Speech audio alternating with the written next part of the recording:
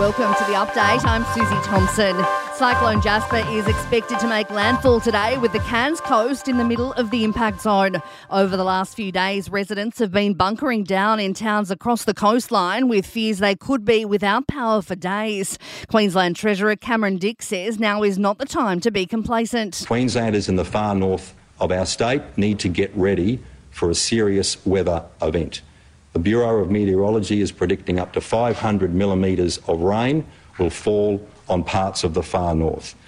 Police in Western Australia are continuing to investigate the deaths of a woman and her 3-month-old baby in Perth. Officers discovered the bodies after they were called to the northern suburbs home 2 days ago. So far, no one has been taken into custody and no charges have been laid.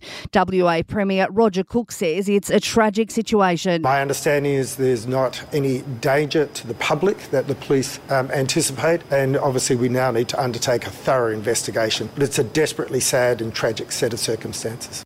US President Joe Biden has reaffirmed ongoing support for Ukraine. The pledge made during a third visit to Washington by Ukraine President Volodymyr Zelensky. We're committed to help Ukraine build a force capable of ensuring Ukraine's long-term security. America will never walk away from that. That's why 575 days later we stand with Ukraine and will continue to stand with you, Mr. President.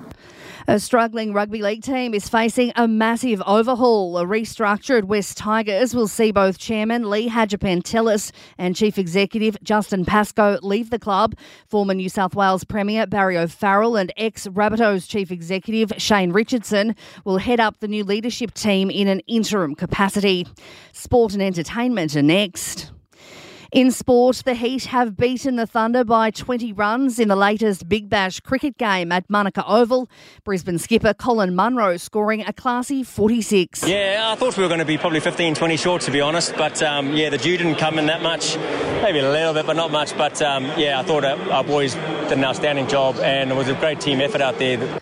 A Turkish club president has been arrested after punching a referee in a soccer match. It happened after his team conceded a 97th minute equaliser in a 1-1 draw. Rugby Australia has named Joe Yapp as new head coach of the Australian women's side. The former England captain is on a 2-year deal. In entertainment news, Jennifer Aniston has revealed she was texting Matthew Perry on the morning of his death and says there was nothing wrong. Aniston says her friend's co-star was happy and healthy, had quit smoking and was working on getting fit. Perry passed away in October at the age of 54. The cause of his death is still to be determined. And a new Paddington musical is in development and is set to open on London's West End in 2025. It's based on the original book series written by Michael Bond and the popular film series. And that is the latest from the Nova podcast team. We'll see you later on for another update.